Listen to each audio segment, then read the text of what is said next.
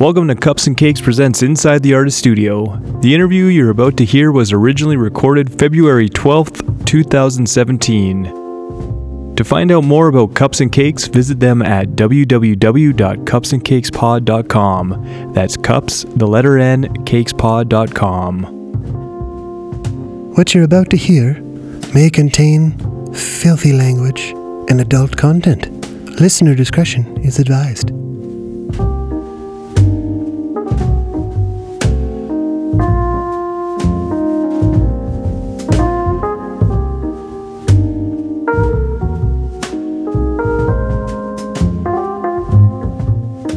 Hello, I'm Marvin Greensboro. Joining me today on Inside the Artist Studio is Edmonton expat Doug Hoyer. Mr. Hoyer is set to release his fourth full-length album entitled Stepping Stone through Mangled Tapes.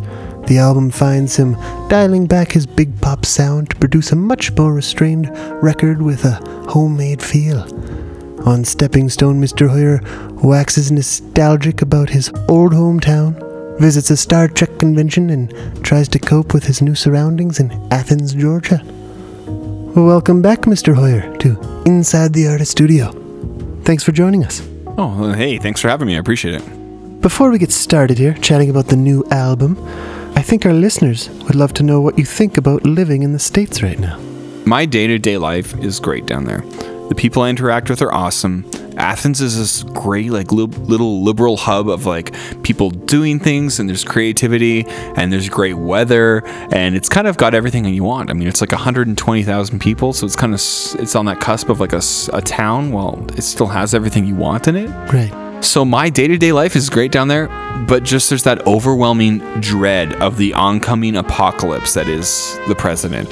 So it's you're just having a good day, and then you feel guilty about it because you know that we're all about to be blown up accidentally or something. Pretty much, eh? Yeah. I take it, actually, you're probably not allowed to vote down there, are you? I'm not allowed to, but according to Trump, I'm one of the many illegal voters or something like that. So, I'm surprised you're even here. Are you sure you're going to be able to make it back home? Man, that's a real concern. Yeah. I know you're kind of joking or something, but my wife and I actually had to talk about that before we came down. Just because that first week and a half was so crazy, I thought, what if I'm here in Edmonton to do some schoolwork, and what if trying to get down? What if I'm stopped? And she said, if they aren't going to let you back into the States, then things are messed up, and I'm gonna get out. Yep. So if that happens, we'll take it as it comes. But apparently, I think I just read something today that says that all this stuff's going to the courts, all this ban stuff. So who knows, man? What a weird time. Yeah, he forgot about all the checks and balances. Yeah. There's a couple. Just likes checks. I love checks. Checks are good. Anyway, I noticed you've been playing a few shows in Athens. Yeah, I've been playing down there, yeah. How's that going? It's been fun, yeah. It's been fun. Lately, I've been playing with my friend Henry Adams, and he's been joining me on cello, and it's been really fun to reapproach some of my songs with more of an acoustic setup like that. So, yeah, I've liked that, and I don't know, it's fun to play some of the old songs. They get a new life when they're faced to a new audience, in a way. Yeah. It's it's fun. I feel okay revisiting a lot of older material, and it's not weird. You haven't had too many troubles diving into a fresh new scene? No, it's been pretty good. I mean, yeah, it's just one of those things where I am a little bit older nowadays than I used to be. So sometimes I have to kind of remind myself, hey, Doug, you should go just check out a show. You should just go check something out and see what's going on.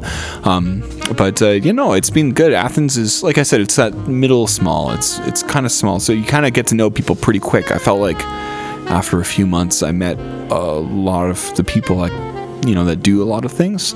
But then every few months, I realized there's a lot of people I don't know, and I should do some investigating and check out different things that are happening. There's a lot of experimental music in Athens, and yeah, there's a lot of stuff going on. I need to soak up. Yes. Yeah. Okay. Well, this album sounds a little bit more stripped down than what we're used to. Was this a conscious decision? I did record it naked, that's right, yes. Oh, that's that extra sound we heard flopping around. A little skin flute, maybe. in the background. It was a conscious decision to record this album a little more mellow. Back here in Edmonton, I had access to so many musical friends that could join me on bongos or violins or all kinds of things. And I could have searched them out in Athens, but I thought that maybe it was a good opportunity for me to just sort of rely on my own abilities. And I felt kind of vulnerable with the move. Especially naked. Especially naked. And so I thought that I should maybe feel comfortable with that vulnerability. And so I just sort of let that work through. As well, I should tell you, I was actually working on a different album idea.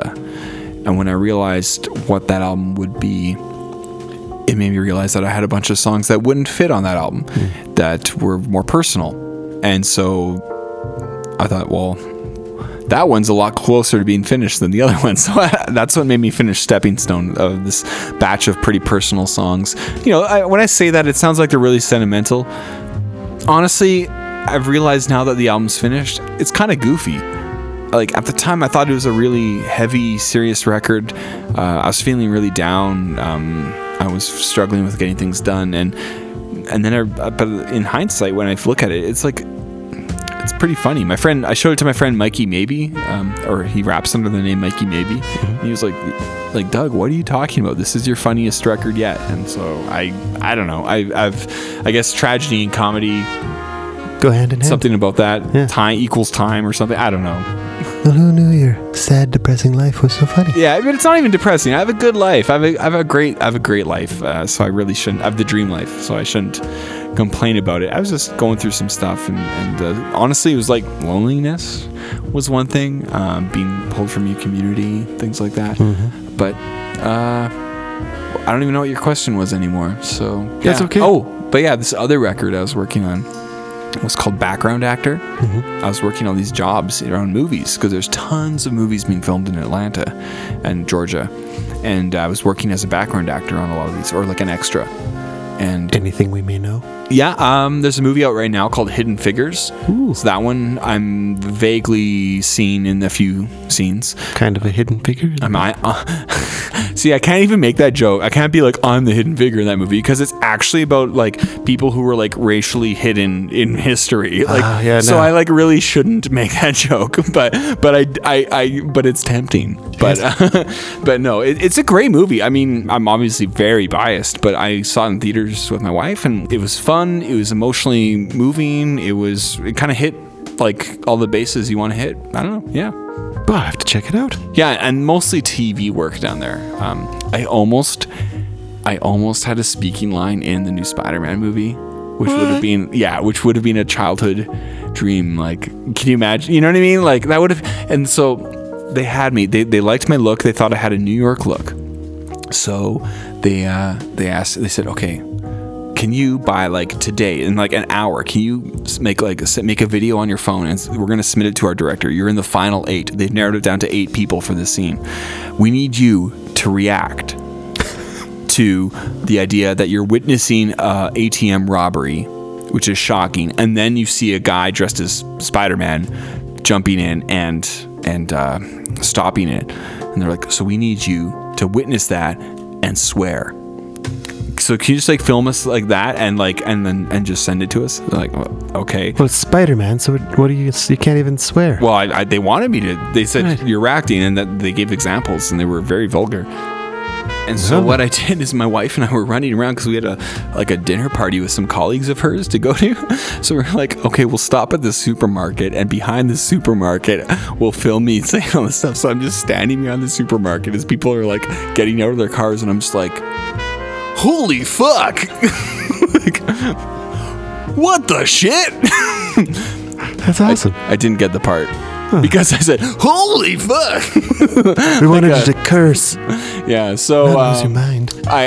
So I didn't get it, unfortunately, and but it was pretty cool to know that it was almost a reaction shot in Spider-Man: Homecoming. That would have been something else.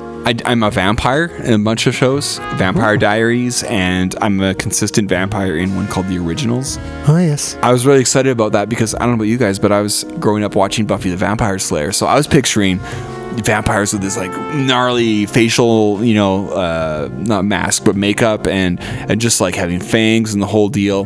But I forgot that I'm in the era of like post Twilight. I guess that was Glitter. like 8 years ago or something. So they were like, all right, you're a vampire, which just means that like you shop at Forever 21. Like I'm just wearing like this like mesh black shirt. They're like, great, you're set. It's vampire chic. Yeah, exactly. Very disappointing with that stuff. All right. Oh, and I usually, for other shows, I get cast as like professor or businessman. I'll just have like a suit jacket, and I have this like nice leather bag that I have at home that I really love, and I'll bring it to sets, and they're like, oh, you're great for this businessman look, or like hip urban businessman or professor. So there's a show called The Quad where I'm a prof walking around.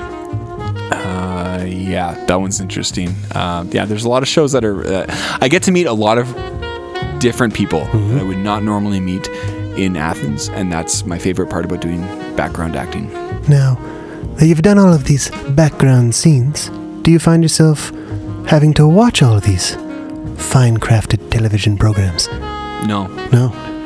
You're not committed to Vampire Diaries? I don't have a TV, so if it's on Netflix, I'll watch it, but otherwise, not so much. Oh, there's one show that I watched online that I was on. That was one of the first ones I worked on, which was actually pretty cool. What were they called? It was called Halt and Catch Fire. That's what the show is called.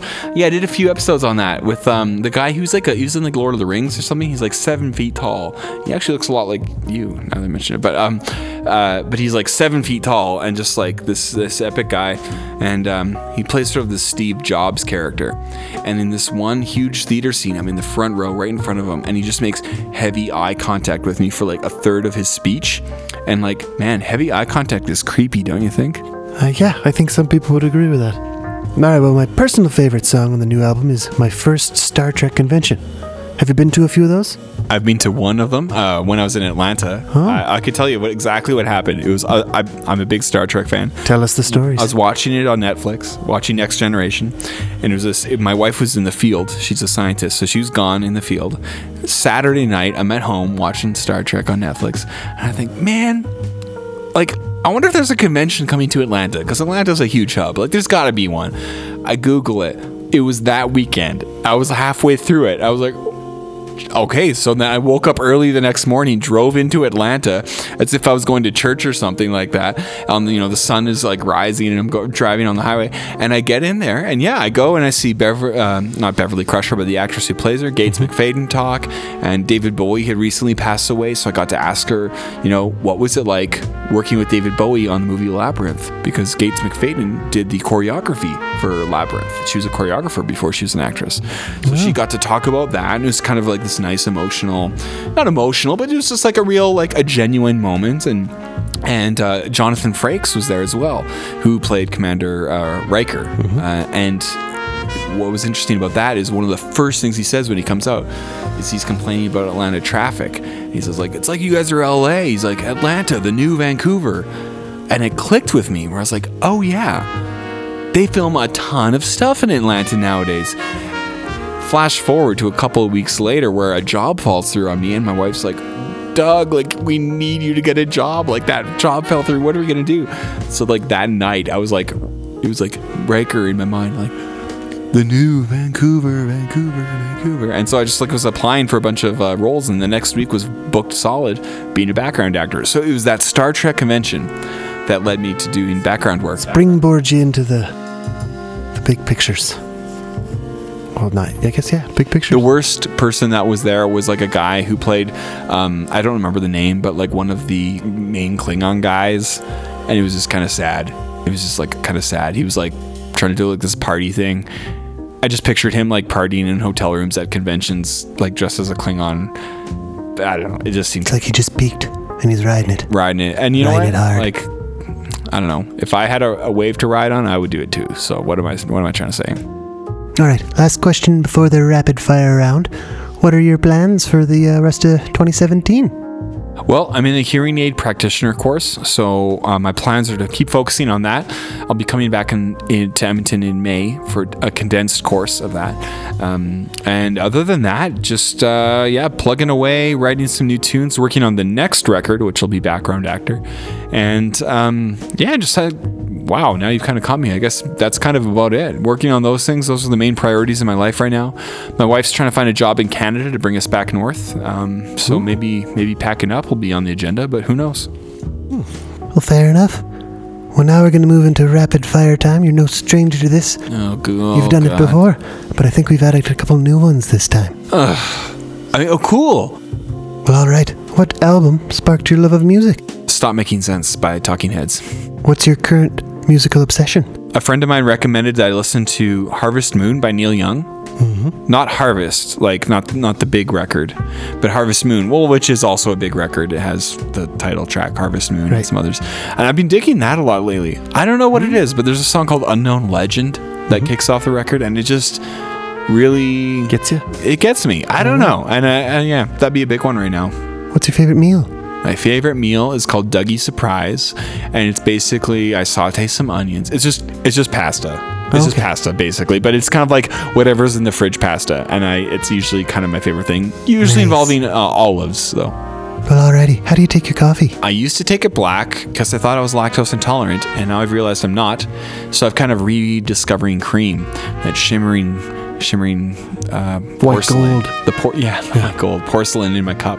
So how are you enjoying the cheese? That's always on the table. Cheese is a good thing. Have you had this thing called cheddar? Oh yeah. Yeah, cheddar's pretty good. Alcohol or marijuana? Alcohol. What's your beverage of choice? Lately wine. Just like a simple red wine. Sounds good. Just that with any red wine with meat with a dinner is like that's great for me. What's the best thing to happen to you on stage? Honestly, just playing with all the amazing musicians I've played with over the years. I've had so many great members of backing bands and people guesting or playing with me for even just like a period of a year or something like that. I've had great musicians in the 10 years I've been playing under my own name or so. I can just think of many times where I just have a moment on stage where I'll think, wow, how lucky am I to be playing with this person. So, yeah. Can you think of your worst situation? Worst situations on stage? Yeah. Usually situations where there isn't a stage and there isn't an audience. Those ones are the worst. How many pets do you have? I have 2 pets. What are their names? Max and Joey. So Joey is the cat we've had for a couple of years now. She's a tuxedo cat, and then Max is this little black cat that he kept trying to sneak into our house in Georgia. I'd open the door and he'd like hop out from a neighbor's deck and he'd like run over and try to get in our house. I'm like, no way, you little rascal. And then one day it was going to be below freezing and I felt really bad for him. So I made like a little bed with like a hot water bottle and some food and put it out for him in the back. And he stayed there. In the morning, he was still sleeping in it, and he was a little tiny kitten. So I took him to the Humane Society, and we got him fixed and shots and stuff, and then we adopted him. And he likes to bite us a lot. He's really violent. We call him a garbage cat because he used to kind of live in the dumpster. But it's a dumpster baby. Yeah, exactly. So it's kind of a weird thing, but you know what it is? It's teaching me kind of like limits or what's the word I'm looking for? Like boundaries. That's what I'm looking for. I'll pet Max 3 times and then he'll kind of nip at me. And that's just like a very obvious symbol of like him saying, I don't want you to pet me anymore. Right. And it's like something where it's like, I can be upset that he won't let me pet him. Or I can say, oh, I respect that this living creature, although not human, but like a creature saying enough. And it's like, okay, so it's like teaching me that, which is like a little like kind of funny, but it's like, yeah, that things have boundaries. Even pets have boundaries. So yeah, that sounds really obvious, but it's like, it's just been interesting to like have a pet teach it to you. What's the strangest job you've ever had? Probably garbage man. Just like a regular old garbage man? Yeah, I worked for a temp agency for 2 summers when I was like 19.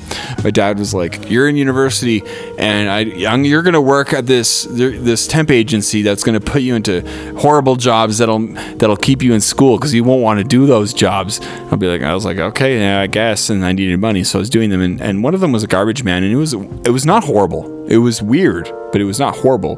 I was actually just telling a friend recently that when I was working that job, it felt like it changed social order from me. From instead of a linear line, it bent it into a horseshoe where I was at one end, but I could see the top of the other.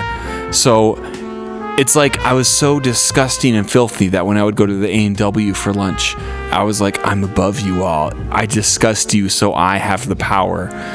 And that's how you get Trump. Yeah. That's the best analogy I think I've ever heard. Beatles or Stones? Beatles. I feel like cool people say Stones, but I'm like, you can't really not say Beatles. Like, I don't know. Anyways. What was your first car? Grand Marquis. Best Canadian city to play?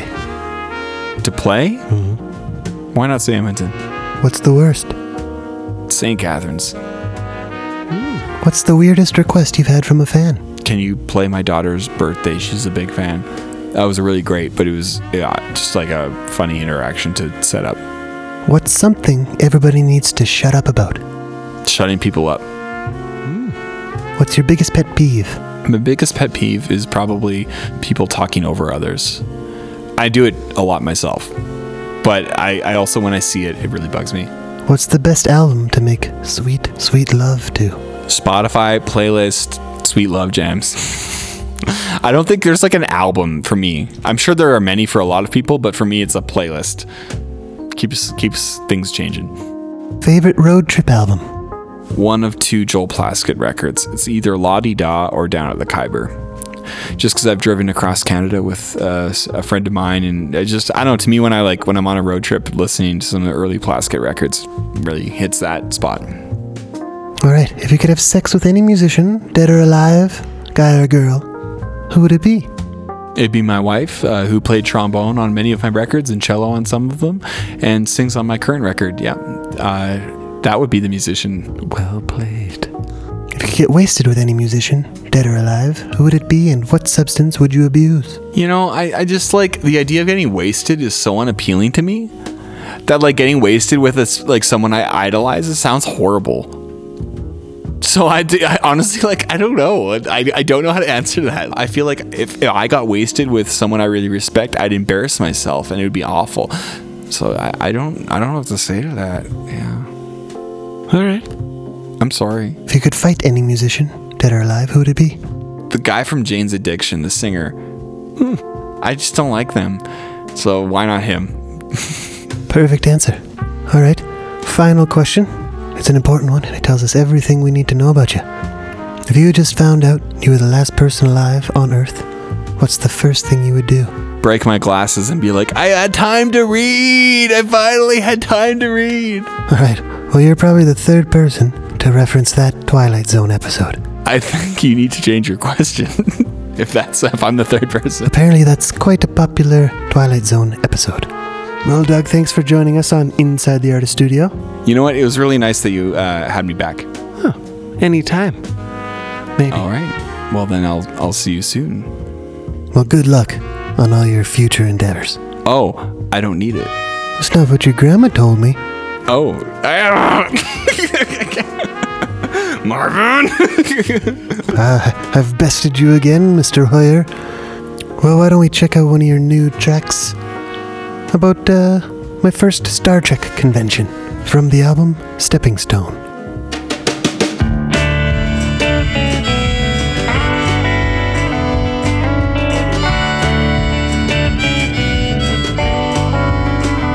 It was my first Star Trek convention.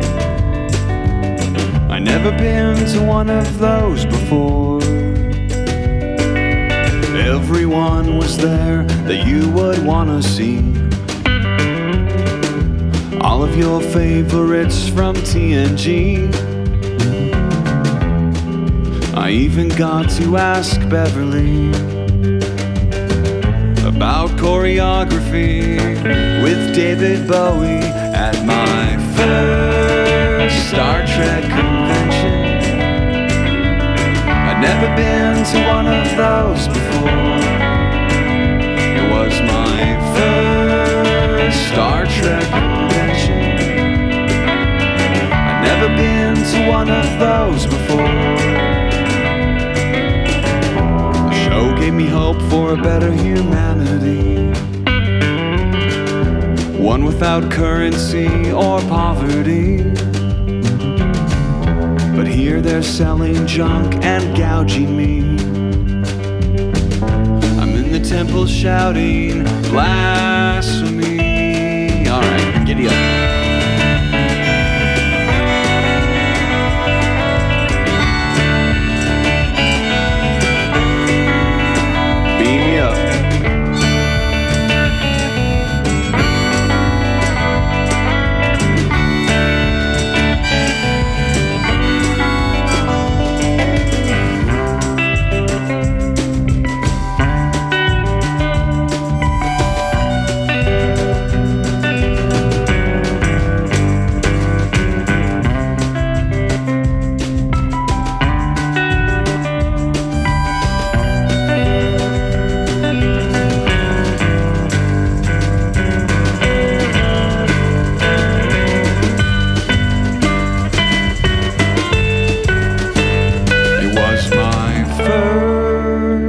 Star Trek convention.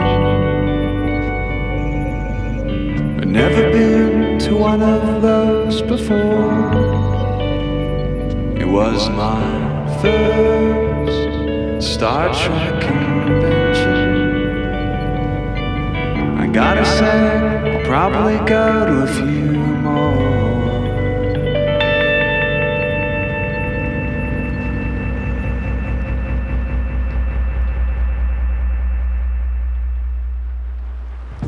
Cups and Cakes Presents is produced by Jeff McCallum. The featured track was played with permission from Doug Hoyer.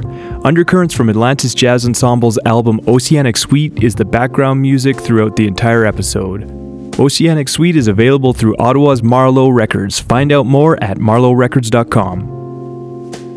Inside the Artist Studio is the second podcast from Cups and Cakes.